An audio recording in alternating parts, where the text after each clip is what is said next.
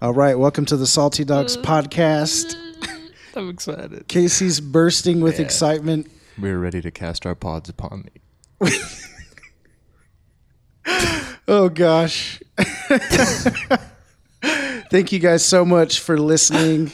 Man, it's awesome to be back. We're always excited to be together recording. Yeah.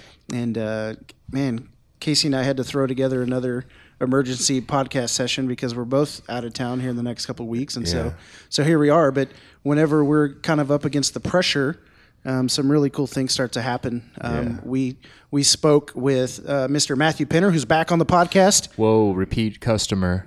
Am I the first repeat? You are the first You're repeat. the first repeat Do I guy. get a prize? Dang. Well, I'll give you a glass of water. You did give me the bumper sticker last I week. gave him a bumper sticker. Oh, He's there got you a go. Salty That's Dog good. That's sticker. why I'm doing this. It was the bumper sticker. It was the That's what I'm sticker, yeah. So I had to get him here somehow. Matthew Penner's back, and so we're super excited about that as well. We had a really good podcast with him. I can't remember what episode it was, but it was Matthew Penner and Jason Regier, right? And we talked about Kingdom good Living. That podcast. was our second part of Kingdom Living. So it was really good. I've actually had really good feedback on that from multiple people, and the Lord's stirring people through that. And so that's really awesome. And we have an extra special guest, a first-timer on the Salty Dogs podcast, and Mr. James Weishar. Is that how you say it? Yes. I came because I heard there's a bumper sticker. That's right. We give away bumper stickers for being guest. And so if you've been a guest on the Salty Dogs podcast and you've not gotten a bumper sticker, hit me up and I'll hook you up. I like that. Yeah. And if there's any listeners that want a bumper like sticker, that. right? Hit me up and I'll hook you But they up. got to send in a donation for the free gift. That's right. For $39.95, we'll bless you with the Salty Dogs podcast bumper sticker. Hey. Too much of that. We were Guys, talking about that. Yeah. So let me tell you, we were talking with Matthew Penner the other day and just kind of having some conversation and saying, hey, man, what do you think our topic should be? Like, if you want to come back on, what do you think we should talk about? And so the Lord's really been stirring Matthew Penner up recently through this book that he's reading. And today we're going to be talking about the persecuted church. And so he suggested, hey, we need to bring James on. And I think he's going to really have a lot to add. And so we want to give James just a quick moment, 2 minutes or so. Give us the brief rundown.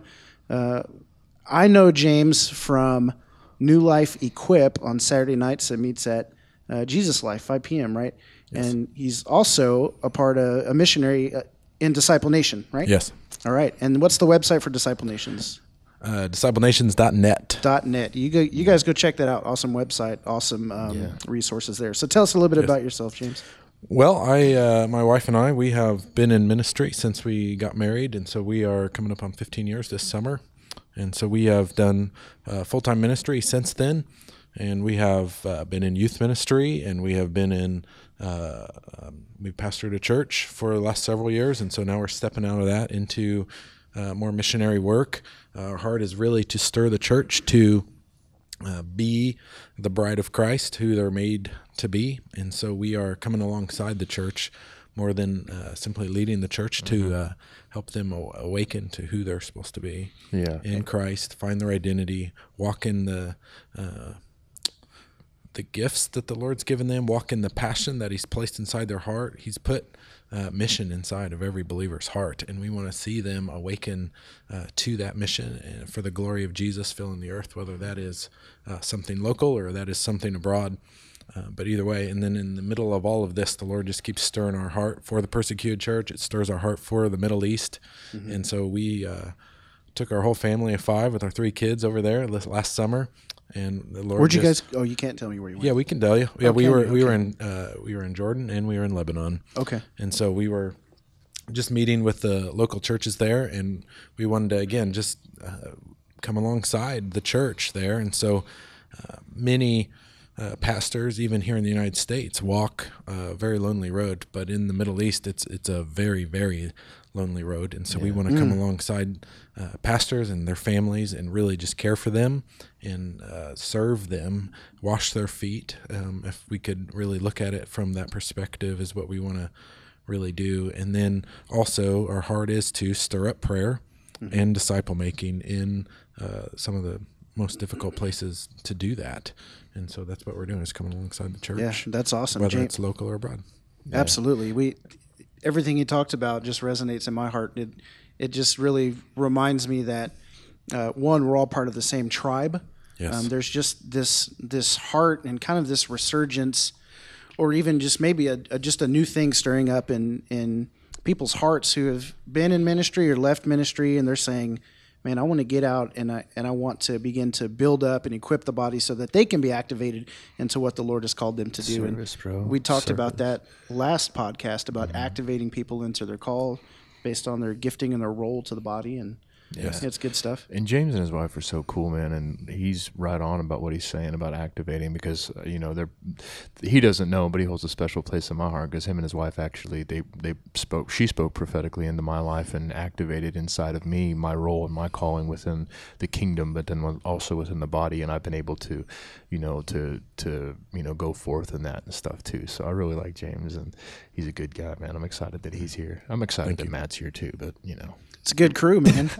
It's a good crew. Matthew said something one day. He said, bro, with the DN crew, you can go deep in this podcast. Like there are multiple people that could come on and really give some wisdom and some experience. And that's what Salty Dogs podcast is all about, is learning from anybody. And so, Matthew, I'm gonna hand it over to you here in just a second. What I want you to do is give us just a real quick kind of a look into what we want for the listener today, because I know personally, I don't have a lot of experience with persecution. You know what I mean? Especially in comparison to what's happening overseas and that kind of thing. My first exposure to any kind of persecution that was taking place was going to a Voice of the Martyrs conference in Branson, Missouri, probably about 2 years ago. And I literally cried about 95% of the time, just because hearing stories is breaking my heart. And so I'm interested today in this podcast to be kind of in the listener seat and learn, because I don't know so much about what's going on. But for the listener out there, what do we want for them to gain from this conversation tonight? Yeah, it's good. And I want to say that, even as James and I come, our hearts are certainly stirred, but we're both learners. And I want to say we approach this very humbly, right? This is something our brothers and sisters are there's a lot of tremendous suffering, and they're dying and being persecuted for our faith. And we come in this podcast in a place of freedom. And I'm grateful that we have that. So I just say it humbly, but my own heart, being a missionary in the inner city and among the poor is where my heart's been locked for 17 years. And so I think that there's a tendency for us to get focused on what we're called to do. Yeah. And there's, and another tendency, we're inundated with news, aren't we? You think of the amount of news that I have access, I can flip through Twitter or Facebook and find out what's happening in every single country at every single hour. And so I just think that because of that, I was locked on the inner city thing and what God's doing here. And sometimes it was easy for me to not pay attention. Mm-hmm. So that was just kind of, I think everybody would say it's easy to not pay attention. Out of sight, out of mind kind of thing. Yeah. And so I think I just found myself in the last maybe 10 months that God started inviting me into this journey and exploring more my own heart. I think, if I'm honest, it really was James and Stephanie, them sharing their hearts, going to few prayer times. But really what it was, obviously a heart for prayer, but a book, the first book I read was called Killing Christians, and you can find that on Amazon. But it was this second book called The Insanity of God, written by Nick Ripken. And I'll just give the brief synopsis. He was a missionary in Africa. The last 7 years or so, he was in Somaliland, which is a part of Somalia, and just saw tremendous suffering in the early 90s. And out of that, incredible brokenness, and did not see the gospel go forward. And after 7 years, they lost their son.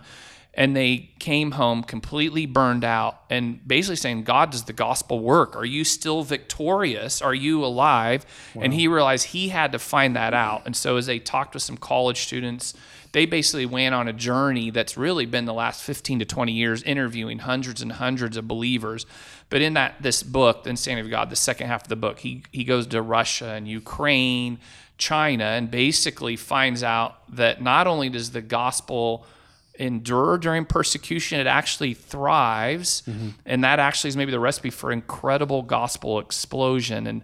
And so just as I read these stories in the last weeks, I've just found my heart absolutely gripped. And then it's honestly, if I'm looking at the scriptures, it's like, wow, this is actually a normal part of the Bible that we all know again, but it's kind of like it's making the book of Acts alive for me as I listen to these stories. So I guess my hope is as we discuss this, that you, the listener, would be engaged and not turn a deaf ear. It's easy, again, more believers are persecuted, more we see that, but to actually understand and invite you in. So as we share these stories, that's kind of my heart, that you'd be engaged a little bit. Sure. Yep. Sounds good. Well, do you have something to say, James? Yeah, I just for everybody listening, you hit on something earlier that said out of sight, out of mind. Yeah. And I grew up in church, and for the most part, I had that mentality. And what I really grew to realize is over time I realized, well, that's so sad. I know nothing to do about that. And so you just ignore it. But what I wanted to emphasize to the listeners today is the persecuted church is still the church. Yeah. And so we need to recognize that we are all, when one part of the body suffers, we all suffer. And so the reason I think we even hear these stories and they tear us up is because the Spirit of God inside of us causes that. Because one part of the body can't be hurting while the other part is ignoring it. Right. And so we just hopefully the Lord even stirs that amongst us today. Yeah. When mourn with those who are mourning, and celebrate with those who are celebrating, and it is all in unity. And, also on this, I think it's going to raise awareness too, because I think that, a lot of people, like you said, out of sight, out of mind, but they don't really get a whole lot of exposure, because over here, it's so distant to us. It's such a distant thing, in the land that we live in. And, when you go to these other places, and certainly you guys can, I don't know if Jason's been to another country, but, Mexico one time or twice, but that's it. Yeah. But certainly when you get over there, you realize how much I don't want to say this lightly, I thought that I cared about people, you know what I mean, and cared about the church abroad, but when you get there, you realize how much you don't actually care, you know what I mean, and that's part of the heartbreaking part. But I think this is, it's cool to raise awareness and to talk about these things and get people engaged, man. So yeah, I agree with you guys. Absolutely. Well, Matthew, get us rolling, bud. Yeah, so let me read this was a paragraph here, and then I've got a point we can jump in on, just an interesting quote. But this is kind of the end of the book. They said, "These believers have also taught me a whole new perspective on persecution. For decades now, many concerned Western believers have sought to rescue their spiritual brothers and sisters around the world who suffer because they choose to follow Jesus. Yet our pilgrimage among house churches and persecution convince us that God actually wants to use them to save us from the often debilitating and sometimes spiritually fatal effects of our watered-down, powerless Western faith." So let me talk here about the Chinese. I'll tell one story, and then it'll jump. So part of his journey was in the 90s. So this was, communism was in China for 50 years, and so there was missionaries, and then they had to leave. And so for 50 years, no one knew is the gospel going forth. And so basically, he came right at kind of the end, and so the church, they had to be really careful. And they have always still with the persecution in China. But anyway, so one of the statements that was interesting is they talked about our seminary training is when you go to prison. That's where you're trained in the Bible, where you're trained as a disciple. And so one of the guys, young man, was 25 years old. And he came up to Nick that wrote the author of this book. And he was just as excited as could be, had plans for a house church. And he leaves. And one of the older senior members of the Chinese persecuted church said, "Oh, he's going to be used greatly of God, but he hasn't been to prison yet, and he's not quite seasoned enough." And so that thought, you think of what does it take with qualifications to be a pastor in the American church. And listen, I don't want to discount our training, but it's just an interesting thing to think about. Their seminary training is prison. They don't trust a guy until he's been to prison, right? I read some of the others.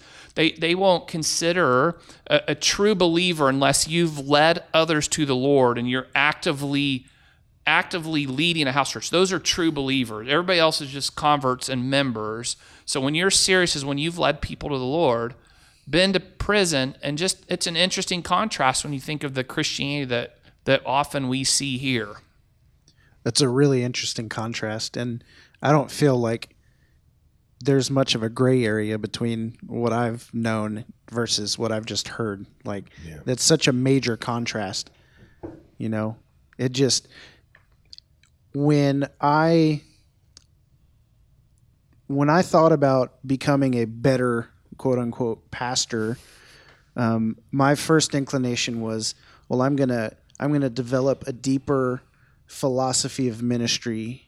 Like, that was this is what I'm going to do. And so, well, I need to figure out where I stand on predestination, and I need to figure out, where I stand on eldership and deacons and things like that. And so here I am trying to better myself as a pastor, trying to lay deeper hold of doctrine, which is a good thing. But in the Chinese persecuted church, they're saying, well, you can have your doctrine down, but if you've not been to prison, if you've not been persecuted, so to speak, and thrived and come out of that, then, we're really not going to take you seriously, or we're just going to let the Lord do what he's going to do in you, kind of thing. And to me, I just had this image in my head as I was saying that, of a foot coming and stepping down on a flower and trampling over a flower, but then the flower kind of just coming back up.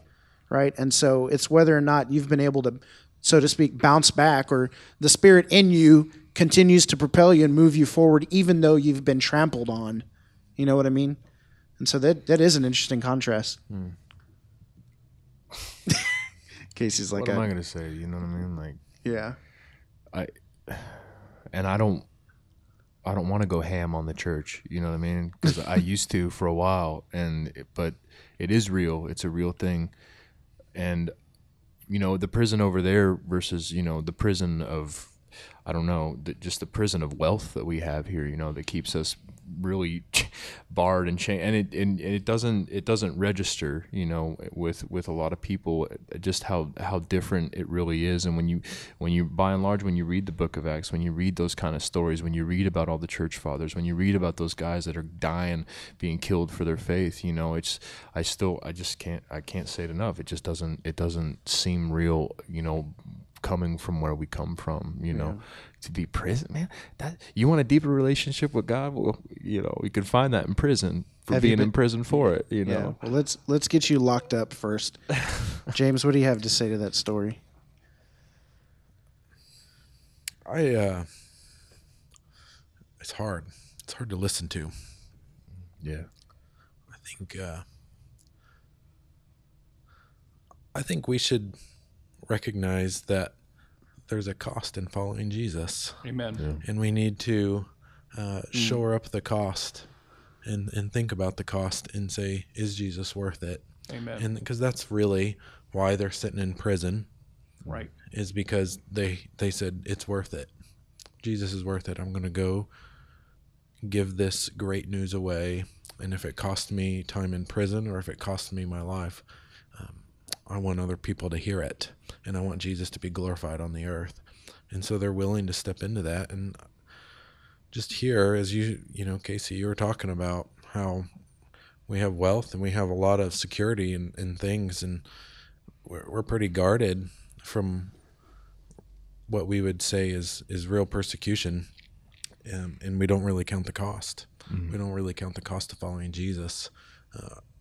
And so for us here to think about, okay, what is my cost? My cost, there's some things we can begin to really talk about that are really truthful, and they go against some mainstream thought. Yeah. And if we were to actually step out into those things and glorify Jesus by proclaiming the truth of him in those things, there's going to be some greater cost for us. I mean, it's still perhaps a slap on the wrist comparatively, but people lose jobs and people lose reputations for this thing. I don't think there's one time the gospel's ever been spoken that persecution hasn't taken place. And so even here in the West, if we're not facing persecution, I think we really need to take a look at ourselves and say, am I really even sharing the gospel? Because I think there'll be persecution anytime and anywhere, because it's not just people hating the message. There's warfare against the message. There will be persecution wherever it's spoken. And so I think we need to, even before we go out, say, am I willing to count this cost and go for it? Because Jesus is worthy. Jesus is, desiring all men to be saved. He died for all men to be saved. And I don't think we can ignore that fact. It's good. That James, as we've talked, and this verse, 1 Peter 4 says, the end of all things is near. Therefore, be alert and of sober-minded so that you can pray. And I think there's something that, James, just as I hear you, and this cost is, Jesus is worth it. And I think persecution keeps you humble and keeps you focused on the kingdom of God. And I think, unfortunately, I'm in my own life, I can get so locked on the kingdom, and then I can also get locked on the American dream, right? Yeah. And I want the American dream and the gospel, and often we've sold that, right? And yet, if I'm honest, when I hear you talk, James, I think proclaiming boldly the gospel, living in the fullness of what Jesus has, living the fullness of prayer, seeing the kingdom manifest, is, I think we'll face persecution here. Yeah, again, it may look different. And I wonder, I think often I'm thinking, well, is that worth it? And I shrink back and I'm thinking, that's what my heart's been challenged in the last couple months, is it's worth everything. And I need to be all in and always and endure. And it is challenging. It is a challenge. And I love that what Jesus said, count the cost, because you're going to look like a fool if you start something that you're not able to finish, and you're going to feel foolish, and man, this is really challenging me, just even, we're only 15 minutes in, and this is already challenging me in my spirit, man. Like, am I, and these are good questions to ask, am I committed? And I think a lot of times in my life, when I look back and I look even at the little bit of persecution where I've been ridiculed or something by people because of just saying a couple things about Jesus. And you're absolutely right, James. It does bring a persecution, and it will, and I just think, I'm like, man, and I'm somewhat, in a sense, I'm envious, of churches and other places. Like when I went to India and I'm talking to these pastors, and I'm like, man, and they want to be like us. And I'm sitting here and I'm like, man, you guys have no idea how pure you have it right now, and I find myself being envious of that kind of living in that kind of situation, but then I find myself not being envious of it because I live here, like, paint us a picture real quick, because you did a really good job of kind of describing some of the places where they held worship and some of the stuff that was going on. And so talk about where they were, but then kind of some of the requests that they were making that was going to kind of elevate what they were doing, and how you were like, no. Yeah. And, going there was really, and everybody, it was so eye-opening. It was night and day, and they are living in shacks. You know what I mean? They're living in the dirt. They're living in poor. And so India, it's a really dark place. When you get there, you literally feel an overwhelming sense of idolatry, and because they're worshiping pagan gods. They're it's demonic, and so it's just a country enshrouded in darkness. And so when I get there, and paint like where they're at, like in a sense of. Well, I mean, just the work, because something I remember you saying was that they kept asking for money so they could buy sound systems and microphones. And so I'd go to these churches where, a lot of the times it was just a tarp or 2 tarps strewn across the ground and a handful of believers, you know what I mean? And I'm sitting here asking them, hey, what are the needs? What is a need that you have? And their fixation on, well, we need a sound system. I'm like, what are you talking about? He's like, yeah, we need a sound system so we could. I'm like, you have a church of 12 people. I literally just sat here and preached I didn't even have to raise my voice. What do you need a sound system? Like the fixation on buildings and just sound systems and all these crazy things. They have this, our Western thought of how to do ministry has crept into these places, and in my opinion, it's causing impurity, and the money, even the money, all they were asking for was money, and to me it was just. So what was more, because you said something about it just seemed more pure. So what was kind of more pure about that for you? No distraction. You know what I mean? They don't have anything there to be distracted by, in a sense of, of course they have jobs or they have tasks or they have school or whatever they have to, but for the most part, it's not this insane amount of just media and just the society that we have. There's really none of that there. I mean, there's a lot of places that are overcrowded, but you go out to these villages, you don't have TVs, man. You don't have nothing. They have nothing. And to me, I found myself, just coming to a new place with God. And so when I found that place and I saw God moving in those places, I was like, man, I wish that I could experience this in America. Because it is pure there. It is a pure, and they're not being persecuted they have. When I was there, they were burning churches up in the north part. You know what I mean? And so it hadn't reached that. But it hasn't really.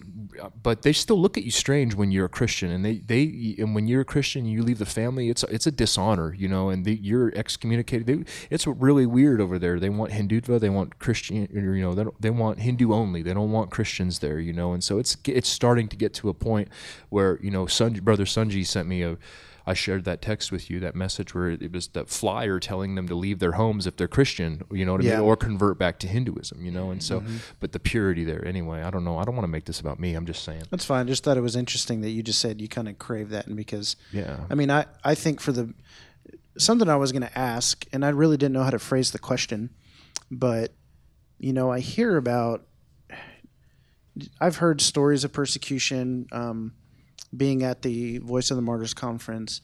I mean, you've told me a couple stories, Matthew, and it just kind of blows my mind, and I guess I kind of wonder, and James was talking about counting the cost as well, and so I just kind of wonder what it is about myself, and maybe what you think it is about yourself that maybe just kind of holds you back a little bit. I mean, because I know I talked about this on Sunday. In 1 Peter chapter 1, verse 17, it says, "Since therefore you serve a God who judges each man impartially," it says, "live in reverent fear as foreigners." And so we started talking a little bit about living as a foreigner, and so that means that, or living as a stranger, living as an exile. And so as we're here in this world, the world and its ways and its systems and this worldly culture, and essentially we started talking about Babylonian system that is set up by sin for sin and is all about self, is completely, totally contrary to God, that somehow I've managed to bring with me some Babylonian system as I move forward as a Christian. And so that I have a deep longing to shed and leave as much of that behind as I can. But I talked about how if I get a headache, I take Tylenol. If I'm sleepy in the morning, I drink caffeine. If I'm really exhausted, I take a nap. If I'm hungry, I go and I not only eat, but I stuff myself. And so I've created a certain level of comfort for myself that has been really difficult for me to leave behind. And so with all that said, how do we kind of move forward past all of that and really count the cost and say, yes, Lord, practically, if at all possible, and then maybe how that feeds into the conversation that we're having. I don't really have an answer to that because I'm still struggling with the same things. Yeah. But teach us your ways, James. These are Jesus' ways. What comes to my mind is you die to self. Yeah. And I don't even know how to really truly die to myself. I just have to cry out to God and say, help me die. I want to live for you. And in that I begin to think through, because he's faithful to answer that prayer. And it actually becomes quite painful in my life when he begins to answer that prayer, because, well, dying's painful. But what it produces in the outflow is life. I mean, Jesus calls himself, I am eternal life. And that begins to produce in me a seed that grows, and life begins to flourish inside of me. And that's the only real answer I have to that is, Lord, my old nature needs slayed, and I'm going to live for you. And so I'm going to put to death those things, and I'm going to really need your help because I love those things, and I really love my comfort.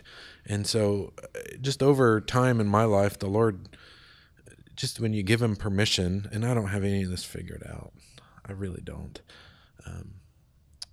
But as I give him permission, he begins to shake my life.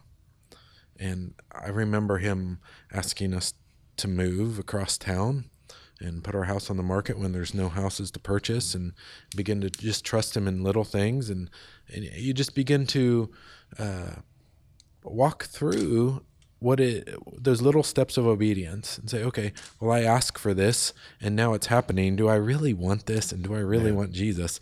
And if I do, I'm going to step into this most uncomfortable thing. I remember there was a couple years in my life, a couple years back, most days were filled with weeping.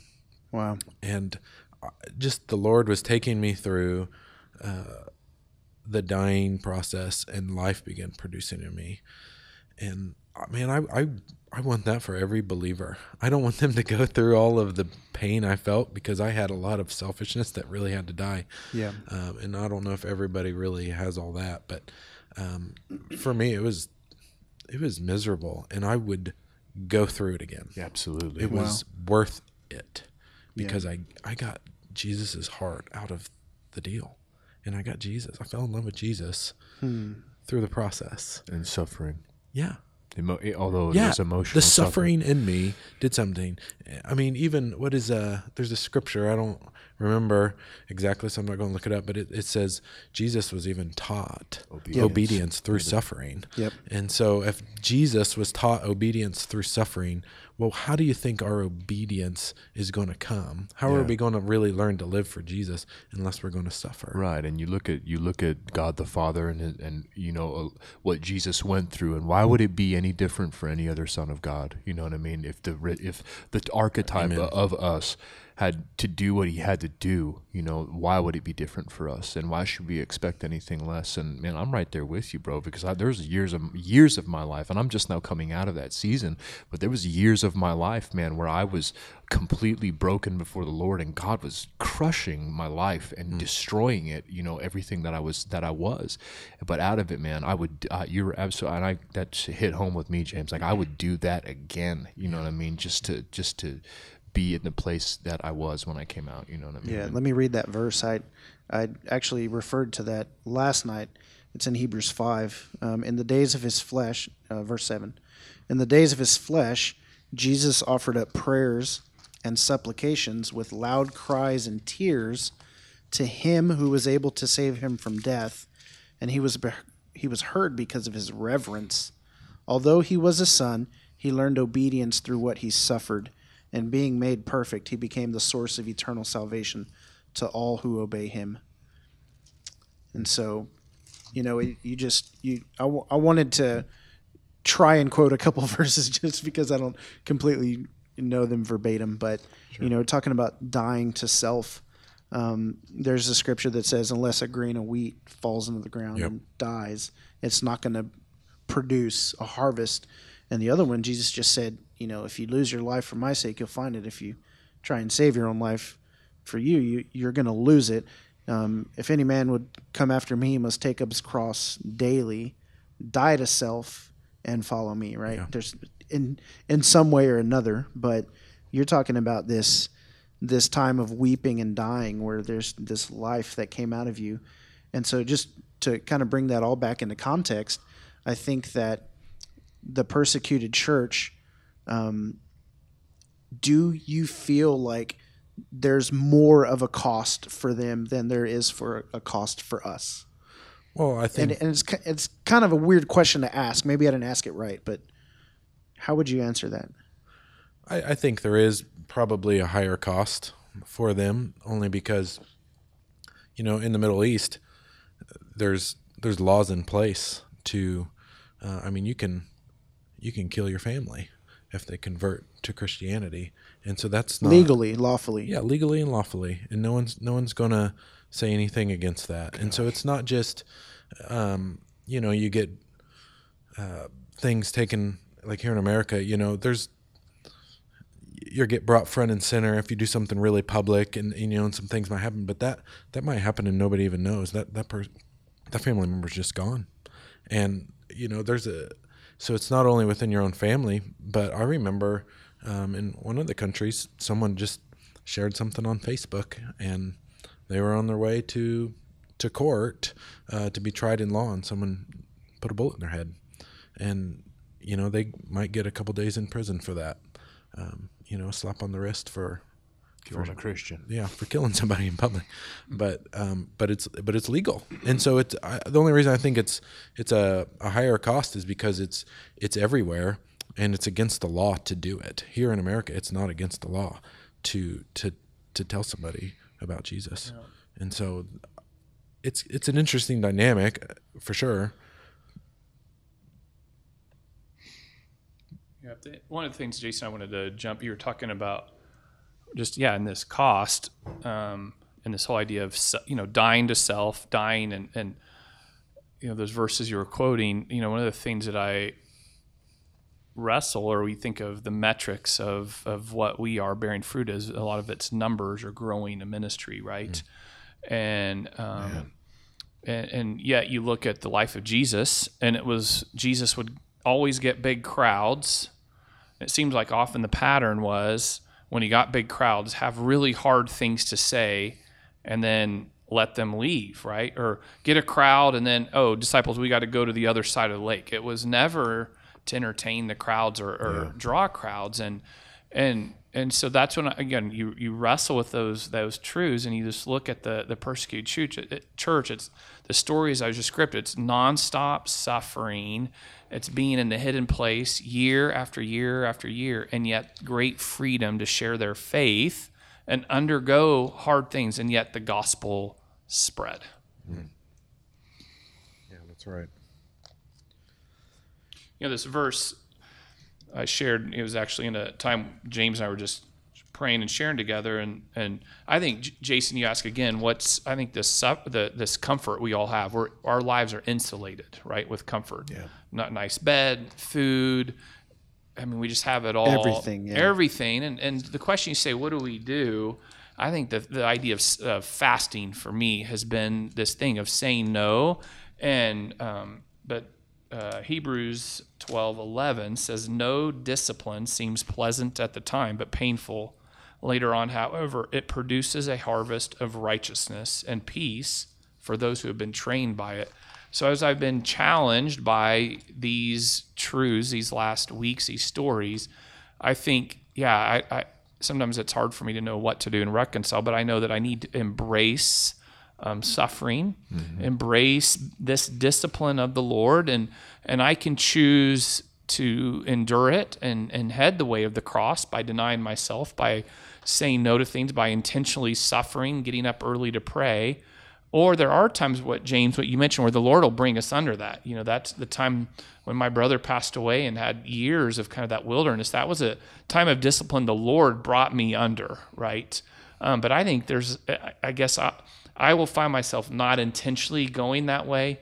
And what I think I'm challenging myself is I need to intentionally be under the discipline of the Lord, again, through fasting, prayer, whatever it is, but denying myself. And I can only do that by the grace of God. Yeah, that's right. What are you looking at over there, James? I was just as we've been talking, just through suffering, just through obedience, and Jesus just talks about how we're going to be sent out as sheep among the wolves for the sake of his name, and to think that we're not going to face these things, whether it's suffering in our personal lives or persecution for talking about the faith, just for us to think that we can escape that. Yeah. I mean, Jesus said very clearly, a disciple is not above his teacher. And it's enough to be like him, or the servant like his master. But to think that we could escape it is really not right thinking. When Jesus said it's enough to be like me. Don't think you're going to be above me. Yeah. If I did it, it's going to happen to you too, because you're becoming Christ-like. I remember there was a long time in my life when I would think about sharing my faith, and in fact, I was actually taught this. They said, well, if you go out and you share your faith and people reject that message, it's okay, because they're not really rejecting you, they're rejecting Jesus. And I walked around with that for a while thinking, well, that's okay. I'll just share my faith, and man, that's too bad they're rejecting Jesus. At least I wasn't rejected, is really the outcome of that message. And I remember the Lord finally telling me, you're associated with me. Yeah. And if they're rejecting you, or rejecting me, they're also rejecting you, and you need to get over that. Yeah. And quit. Wow.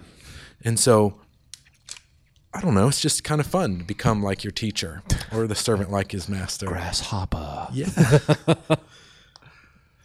Goodness. Yeah, it's good. Those the Matthew 10, and I think, were you quoting in Luke maybe 11, and I don't know where you were at. I think I was in Matthew 10. Oh, you were in Matthew 10 too. So, it's easy with my heart to see the kingdom come. It's easy to look at the beginning verses, right? Jesus called the 12, and he gave them authority to drive out impure spirits, heal diseases and sicknesses. I love those. But then it's when you jump down quickly, he says, I'm sending you out like sheep among wolves. Be on your guard. You will be handed over to the local councils and be flogged in the synagogues, right? He just tells them straight up. He just tells them straight up. So you're going to have great power. You're going to do these great things, right? And again, I think and so when I read these stories and here, I realize this is the normal Christian experience for majority of the world. Is you see great power, right? When they're sharing, the power of God's on, and the sick are healed, the dead are raised, and they're also going to be flogged, just like, and you read that in Acts. It was the normal thing there. And so I think, again, I'm trying to wrap my mind around this and not shrink back from that. I guess. And let's just call it what it is, man. Like if that's normal Christianity, am I being a normal Christian? You know what I mean? And not to throw stones or whatever, you know what I mean. But that is a challenge. If Jesus is telling these people, look, you're gonna get beat up, you're gonna get imprisoned, but over here, we're soft, man, over here, and I believe that wholeheartedly. And I'm not gonna apologize to anybody for saying that about the church in America. I will not apologize. We are soft, and we have too long. We've just sat underneath this umbrella, you know what I mean, and just getting fat and sassy. That's all we're doing, and so.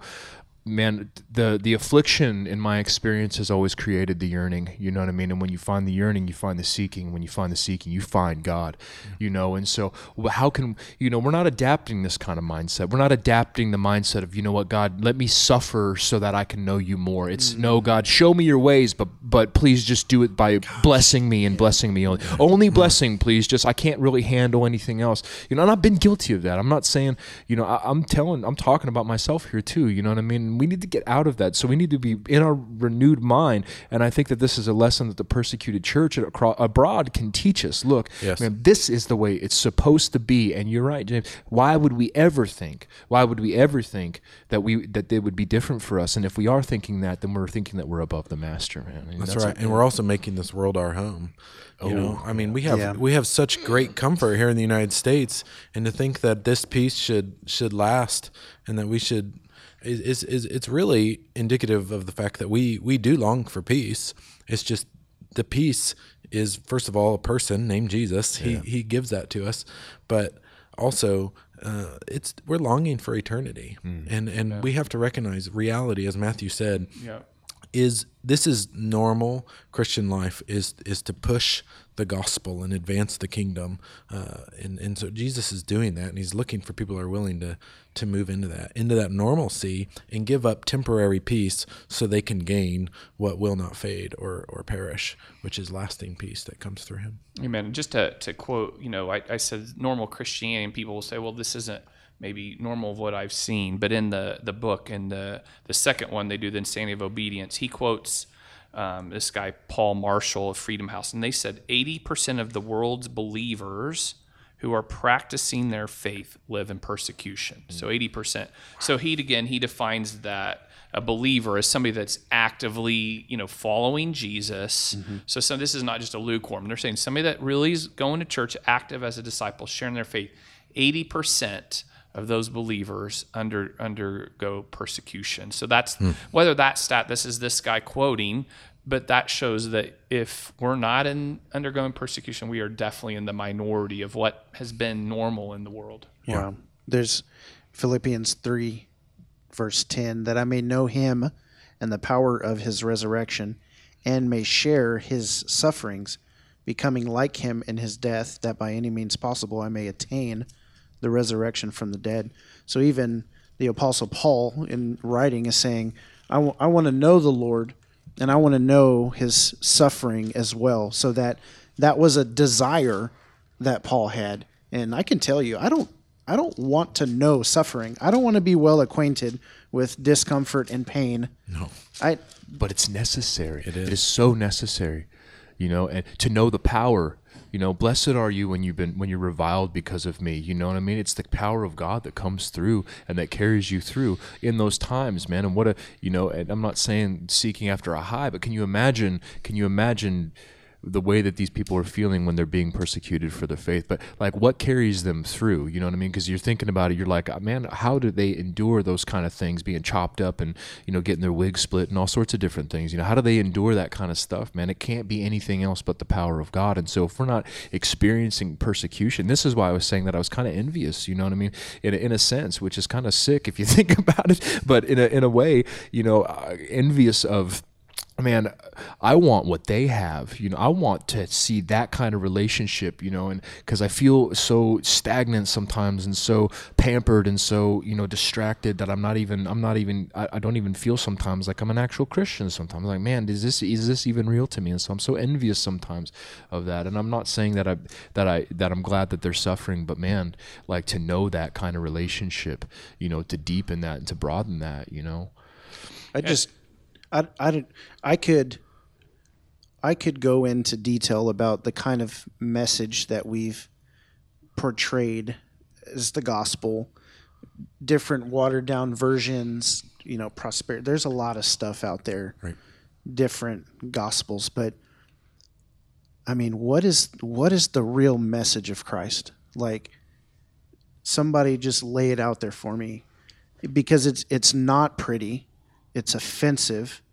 It's not, and everybody uses this phrase, it's not come to Jesus and everything's going to be butterflies and rainbows, right? But what if we left out, and, why are we, I guess, afraid to put forth that message of death? I mean, the gospel is good news, but it's a message of death. And Jesus said, come to me and die to yourself, lose your life. Take up a cross, hate your mother, father.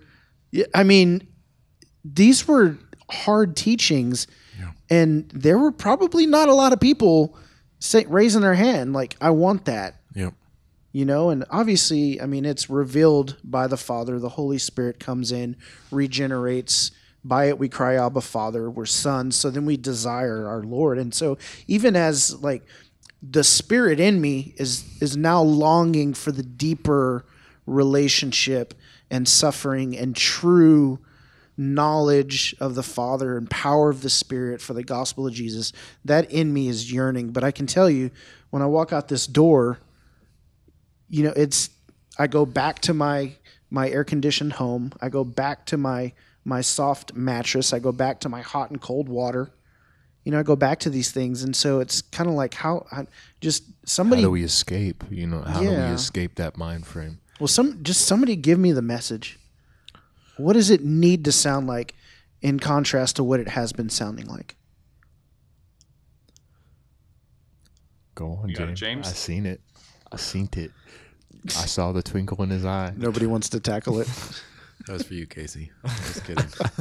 You got something, James? I've got Mark 8 as well. Go ahead. I'll read that, and then if you want to jump. Sure. Yeah, I'll read this, and I mean, we've already talked some, but Mark 8, the heart of the gospel here, heart of discipleship, Jesus says, he then began to teach them that the Son of Man must suffer many things and be rejected by the elders and the chief priests and the teachers of the law, and that he must be killed and after 3 days rise again. He spoke plainly about this, and Peter took him aside and began to rebuke him. But when Jesus turned and looked at his disciples, he rebuked Peter. "Get behind me, Satan," he said. "You do not have in mind the concerns of the God, but merely human concerns." Then he called the crowd and he says, "Whoever wants to be my disciple must deny themselves and take up their cross and follow me." And he goes on, and I think that's the heart of the gospel, the heart of discipleship is having the things of God, which means laying down everything that I have, every single comfort, all of my rights. As an American, right, I want rights, but it's laying down absolutely everything, everything that I have, laying down and saying, "Jesus, my life is absolutely yours at every moment, my money, my house." And again, we say that, we surrender, but that's actually what it is. It's really not caring about my individual rights. Right. And so, I don't know, James. And that sounds, to some people, that sounds terrible. So why do we do this? We do it because we have to have it. We die apart from him without it. But that's not necessarily our motivation, hopefully, because we don't even want to be motivated by what we get, but what he gets. And he calls us his inheritance. And we get to call him our inheritance. And so when we were separated from him, Scripture says in Romans 5:8, while we were still separated, Christ died for us in our sin. While we were weak, while we were far away, we didn't even recognize we needed saving. Yeah. God did something for mankind, and he did it so that sin could be swallowed up in victory. And so sin doesn't actually have to lead to our death, that instead we can have life everlasting in Jesus, and that we can rejoice and know and have the presence of God living inside of us through faith. We see in Scripture all the time, Matthew and I have talked about this a lot, of the heart of God is the heart of a father who runs out of his house to his wayward child in order to bring them back to himself. And when we come back, it's not that, well, you look what you did. You ruined all of my life, and I had to give you all of these things. And what'd you do with it? You wasted it. Instead, he's like, come back. Let's throw a party. What was lost is now found. And that's what God has done for us. He has taken what is far off and separated. We are incapable of getting to him. While we were weak, at the right time, he died for us. Yeah. And but in that, we have to recognize, okay, well, I was weak and I was separated, and we don't have any righteousness for him to look at and say, well, that I'll accept that. There's just nothing there. In fact, all we do is we bring filthy rags to him. And he's like, why are you bringing me such filth? Do you think that's righteous? And I say that, I don't say that condescendingly. I recognize that's what the Lord really taught me. I grew up in church, and I did all the right things, and I lived quite a decent moral life for the most part. And I used to think, well, God, what about this? He's like, don't bring me that. Get that out of my house. That's right. He didn't do it rudely. He did it lovingly, but I'm summarizing it's like a dog bringing a dead bird or a dead rat, to the back door. And it's like, Master, look what I brought you. That's right. Get that off my deck, please. Thank you. But why do we do it? I know this. I don't know a whole lot in my life. You know what I mean? I've made some poor decisions. I've done a whole lot of stuff, but I do know this, that a life apart from God is no life at all. Yeah. You know what I mean? and I've seen the worst, you know what I mean? And that's the burning passion that has to be, man, to know that we've been brought back into the fold, man, that God has done. It cost God, you know, when a lot of, and I want to talk about, I'm not going to go on very much about this, but, you know, a lot of people say, well, what did Jesus give up? You know what I mean? It says, when he's given up all these things, or did he give up his godness? Did he give up his rights as God? You know, whatever. But I think what he gave up was the life of God. It cost God his eternal life, right? He had to die.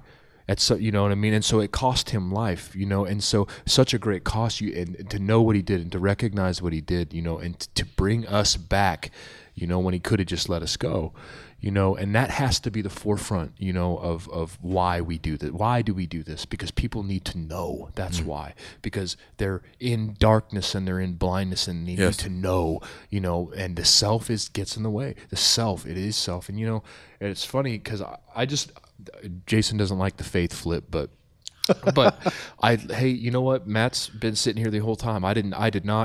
My Bible has been sitting on this the entire time, and it's in Colossians 3-4, right in front of me. It's talking about everything we were just talking about, put to death, therefore, you know, the things that are in you. And even still on the further instructions right here, which is what I wanted to go into about what can we do for the persecuted, because you said something very interesting before the podcast started, was that we think that we need to be sending money and help and aid and all these things to people, when actually that's the furthest thing from, you know, what they need. And I wanted to talk about this a little bit too, but right here in Colossians 4, 2-6, continue steadfastly in prayer, being watchful in it with thanksgiving. At the same time, pray also for us that God may open us a door for the word to declare the mystery of Christ, on account of which I am in prison, that I may speak it clear, which is how I ought to speak. Walk in wisdom towards outsiders and making the best use of the time. Let your speech always be gracious, seasoned with salt, so that you may know how you ought to answer to each person. He didn't ask for money. He didn't ask for any of those things. He asked for prayer for an open door. That's all we should be asking for. And when I see, and just like my experience with the pastors in India, you know, we gave them money, you know what I mean? And I saw what happened, what money does to a man, what greed does to a man. It stirs something up that it causes people to go astray. You take fat sums of money over to a place like that, and you watch quickly how much it will destroy a man. You know what I mean? And we saw that, Jason. You know what I mean? We're still dealing with that in a sense. You know, and we thought it was a good idea. You know, let's just give them a fat sack of cash and see what happens. And it didn't work out the way that we thought, you know. And so prayer, you know, thinking about them, even encouraging them, you know what I mean? I talk to Sanjay all the time, man, and I'm getting upset right now because I don't talk to him enough. You know what I mean? Like, and he's out there, he goes into the woods, into India, into these far distant villages, reaching people for the gospel, and I don't even talk to the guy hardly ever. You know what I mean? And to encourage him, to encourage our brothers and our sisters who are dying over there and who are doing it, because you know what? I'm not doing it sometimes, man. You know? Yeah, James, I think it'd be, you know, as we talk about ways we can be involved. The one thing I'll say, and then James, I'd love to hear just your journey from what you and Stephanie have been called to do. But, you know, the one thing that he says what we should all do is, the persecuted church said, we are in persecution so that you can share the gospel in freedom, right? That we have freedom. So let's be mindful. How do we stand with them? By boldly demonstrating the gospel and sharing. So that's the one thing. But James, I'd love to hear what if, you know, you were over there on your trip, you guys are even praying, do we go there? And yeah, just your story so moved me, what they asked and what you guys have been even called to do Thursday nights at your home. Yeah. Well, I mean, it's, you know, being here, you know, you kind of have the general mindset of what you do think they may need. And obviously, you know, we have a heart to see prayer increase and disciple making increase, and so we go, but just really being there and saying, okay, Lord, well, we want to be humble and we want to serve instead of simply take our ideas and try to force them upon people. And we're Americans, we get stuff done, right? And so but just being there, watching, and so I'm observing some, praying some, trying to engage. What really comes out of every conversation, it didn't matter which country I was in. In fact, one guy just full on, I mean, he's underground church. He's hidden. No one knows what he's doing, and he's and he doesn't have money. The word got out that he can, when he prays, people get delivered, and so they start calling him to some quite a drive, hour or two away, and so you start using up all your money in gas, and he realized I don't even have money to do that. I have to rely upon the Lord to bring money, but. So my natural instinct, he needs money, and so just in this conversation, we just told him, we've been praying. He goes, good, just with joy, like joy comes on him in that, and he just calls us out. He says, "That's what we need from America. Wow, is your prayers. We don't need your money. We need you to pray for us. That is your work, America. Pray for us." And that was just, my wife and I had already been feeling that, okay, the Lord has begun to put assignment on us to pray for this region and for the gospel to move forward and for the church. But when he just full on said, this is what you're to be doing. If you could do anything, it's pray for us. And so we came back, and we knew, like, we were just in visiting other countries. It was just very clear. The Lord said, I just want you to pray, and I want you to stir the church to pray. And so we've been doing that, as Matthew was alluding to, weekly in our home on Thursday nights. We gather with whoever will be there, and we pray for the church in the Middle East, but we even call people to pray. And so if anybody listening wants to set an alarm on their phone, for here in Central Time, 8:00 at night is, we're 8 hours behind the Middle East. And so, roughly in the summer, those first calls to prayer over the city for Islam goes out about between 4 and 5 in the morning. And so we want to pray before then for the Lord to break through into that day before darkness is again swept over. And so we do two things. We pray daily, and we pray in our home weekly with other people. And so you pray, you're setting your alarm just at 8:00. Yeah, it just dings at me, and several other people. It's 7:51 right now. I know. We're getting close. We're gonna get to pray on the podcast for that's good. tight, man. And but just knowing, okay, well, what we're doing is the very thing that they actually request. And so when we first came back and we started doing this, we started praying consistently. There was a real season where, like, we're not doing anything. We're Americans. We like to get stuff done. I need to accomplish something. we want to see immediate fruit. Yes. And so we started Results. realizing what we're doing is the most important thing. We look at prayer and we say, well, that's not really a thing. It's something we should be doing, but it's not getting stuff done. It's not an actual thing to accomplish. Then we realize what prayer is. And we're talking we have unlimited access to the throne of God. He made a way where we can approach the throne of grace with confidence in unlimited measure. We can come there continually before him and cry out. And if we're willing to do that, it's spiritual warfare. Like, we can actually ask God to move, and he's willing to listen and do that. That's mind-blowing who are itself. we as men to be able to do this? But yet God made a way, and he honors when we pray. In fact, he says, if my people who are called by my name will humble themselves and cry out to me. Like, he desires this kind of interaction. He longs to move. I think he longs to move on the earth, and he's waiting for people to even pray and cry out to him to do it. And then he shifts things in those prayers. Yes. He listens. And one of the things, I've been a handful of times, so I go there, and one of the times, so they get requests. And so one of the requests was for a family member that is one of the countries, they didn't have any water, right? And they had already been praying. So that night, ISIS cut off water. ISIS cut off water in Syria, right? I think we can say that. Yep. And so so ISIS has cut it off. And so we're praying. And so, we get the word out. We're in Isaiah prophesying, reading these scriptures, and there was a roar as we, I think you're partnering with the Lord, and there was something that faith filled this living room, right? You realize that we are seated in the heavenly places. It's like, no, we're here. we're in the presence of Jesus, and we're just declaring the words of God back to him and talking. And it's not till the next day. I mean, right away, the next day, we find out what was the... Yeah, and so in fact, same day. So like again, that 8-hour difference. We were praying early morning, and so later that day we get a call from our friend who's not in Syria, but his family is still there, and his only response was, "Thanks for praying water into Syria. My family has water." Wow.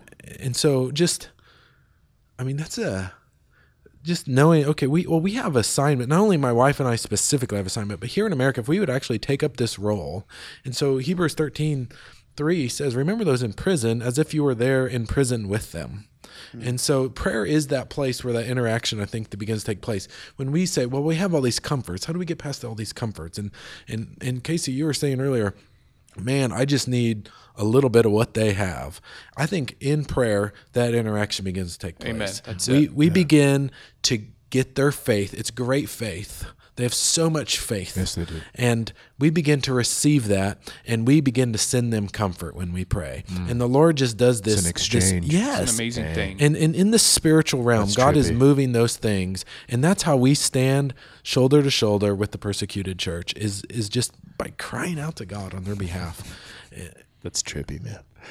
I love that. It is, but it's true. I Like love we keep that. seeing it over and over and over is again. true. They give us they exchange their faith with us, and we exchange our comfort. Yeah, it's not like we get on a plane and we go sit in prison with them and bring encourage. I mean, I guess maybe, but I mean, even as you were saying, Voice of the Martyrs, I mean, they even encourage letter writing. We can write letters of encouragement and send it, Yeah. you know? And so, I mean, that's another way to do it. But man, prayer releases the power of God, you know? And so it's quite a privilege to say, we can pray and we have to get past the fact that it's not really doing anything. It's actually doing a lot. A lot more than we could ever accomplish. Yeah. I think that's, again, the warfare. The enemy doesn't want us praying, so we're distracted Exactly. and not sober-minded. Very distracted. So that I can't pray. And so that's why, again, this sober-minded clarity, so I can pray. Yeah. That's right. Amen. No, Amen. it just hits me again. Yes, that's right. I'm It is. encouraged to pray again. Yeah. Amen. I'm encouraged to pray. I'm encouraged to pray. Yeah, sober-minded. I think that's a thing that we just say, let's pray for clarity of mind. And again, for me, the simple thing is I'm in these stories.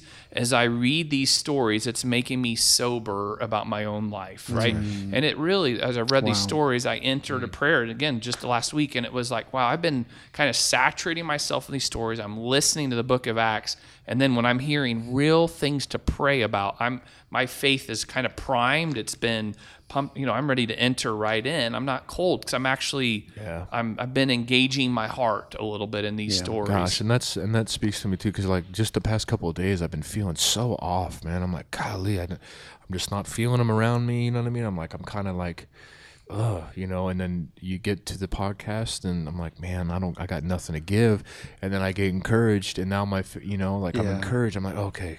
There it is, you know what I mean? And so now, like you say, you get encouraged to pray. You get around believers. You talk about these serious things, these awesome, glorious things, and then you get encouraged, and you're like, oh man, okay, there, we're back, baby. You know, like, it's time to go. You know, There's life again. Amen. This is what Scripture talks about: iron sharpening iron. Yeah. We sharpen each other. We quicken each other in the Spirit. Through our giftings, it just stirs up faith and hope, rises up, and joy, and all these things. Mission. Yeah. Yep. Let's close the prayer close the podcast with prayer. podcast with the prayer that you guys do at 8:00, because it's almost 8:00 anyway, bro. Cool. Go ahead, James. Yeah, we have a lot. I just want to read one more thing for listeners. This is probably one of the things that first, I guess I say messed me up a little bit for. Yeah, that's awesome. For in regards to persecution, I remember someone talking about persecution hitting their village, and the natural response was, "This is so sad. This is so horrible. What has taken place?" And people, I think the story was regarding some people were burned, and the mother of this young lady said, "No, blessed. We're blessed. We're blessed." And so Jesus even said in the Beatitudes, it says, "Blessed are those who are persecuted for righteousness' sake, for theirs is the kingdom of heaven. Blessed are you when others revile you and persecute you and utter all kinds of evil against you falsely on my account. Rejoice and be glad." I mean, doesn't that just? I need to rejoice. rejoice in like it, it, yeah. man. It really messes with your flesh. Yeah. For your reward is great in heaven, for so they persecuted the prophets who were before you. And if I may, I want to read one more thing. Back in April, when in Egypt, when on Palm Sunday, when they were bombed, I sent an email to a brother in the Lord down there that I know, and I just said, "Hey, we want you to know we're praying for you, and we really just care about your country, and we care about the church down there, and that you're not standing alone in that." And he sent me back some things regarding what took place there, and some things that aren't really reported in the media. And then he shared actually a video, and then he shared something else. There was at the funerals of the people, he says this: the funerals were a mixture of wailing and rejoicing, as one of the bishops explained. And then again, it's this "blessed are those who are persecuted" kind of thought. It says, "True, we love martyrdom." Isn't that something? But we also love life. We don't hate life on earth. God created us on earth to live, not die. The fact that we accept death doesn't mean our blood is cheap. And it doesn't mean that it doesn't matter to us. We do not commit suicide, but rather witness for Christ, whether by our lives or by our transition to heaven. If we live, we live for the Lord, and if we die for the Lord. And so I just say that to encourage us, that, and even sometimes I think we look at martyrdom and say that's, and that is, I mean, Jesus said you haven't resisted sin resisted to the point even of the death, point of yeah. shedding blood or Hebrews point of death. 12. Yeah, so it's but alive, living, bearing witness amidst difficulty is just as possibly hard.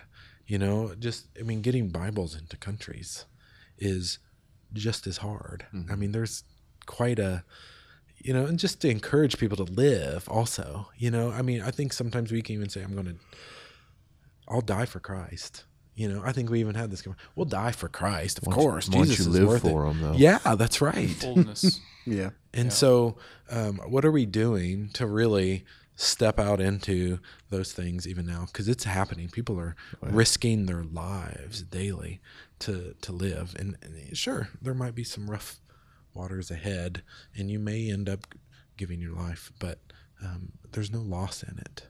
Amen. Jesus is the reward. And so, Amen. My heart stirred. Good. I'm feeling presence on that. Amen. That's good. Amen. I'll let you guys close it out in prayer. Sounds good. Yep.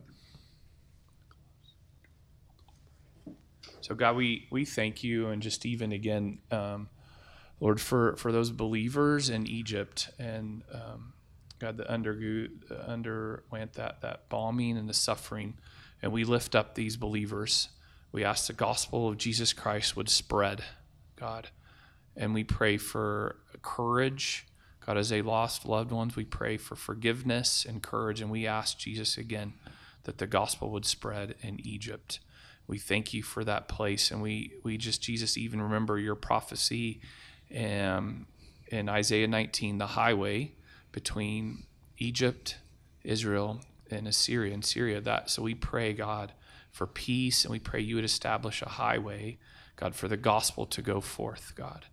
And so, Jesus, we pray even tonight, or it's tonight here, but in the morning as the prayers go, God, we pray that you would strengthen believers, and those that don't know you, Jesus, would look to you. We pray for the visions and dreams that Muslims have. We pray that even now that they would see you, Jesus, and that you would encourage and give boldness to our believers there. So we thank you, God, for them. They are our heroes. We love them, and we're honored that we get to stand with them as brothers. yes. I thank you for everybody that's been listening, and I pray encouragement to them. I pray, God, as they've heard these stories, and that they would engage their hearts. I bless the listeners even, God, that their hearts would be stirred. So encourage them, speak to them, Jesus, and we pray you would do a movement of prayer in the United States to stand for the persecuted church. Yeah. So move, God, in this city, in Wichita, and across the United States, Jesus. Father, we thank you that you see your church, all of it. You see the persecution they endure. And you said in Hebrews, never will I leave you or forsake you. And so, Lord, we just pray that you send comfort to the church around the world that's enduring great hardship for the sake of your name. We pray you would bring comfort to them and your presence to them in a fresh new way. We pray if they're sitting in a prison cell and they have no access to the scriptures, that you would remind them Amen. Of your word. Your spirit would preach to them and you would encourage them in the inner place, Father. We just pray over the Middle East that you would bring truth and light into a dark place. We pray you would penetrate hearts that are set and hard, and that you would soften it. We pray for, as Matthew prayed, for visions and dreams in the middle of the night of the resurrected Jesus. Amen. We pray for your church to be bold. Yes, Lord. That they would go out amidst dangers, and they would speak of Jesus. And we pray for many to come to faith. We pray that you would get, as you're worthy, people from every tongue, tribe, people, and nation, worshiping and praising you. You are worthy, and so we ask you, God, to bring your kingdom on earth as it is in heaven. Amen. Do it, Jesus. Holy Spirit, move in the regions that do not have access to the gospel, and move in our hearts here to be a people of prayer. Yeah. That we would stand with the persecuted and say, I'm with you. Yeah. I'm with you. And we would cry out to you, God, for them. You would awaken your church to prayer. Move in all of us. Let us become one with the persecuted church. You have one bride you're coming for. And so we want to be united with our brothers and sisters in dangerous places. God, we do pray for their protection, but we also pray more that your name would fill the earth. In Christ's name. Amen. Amen. Amen. Amen. It's good. Oh, yeah. I'm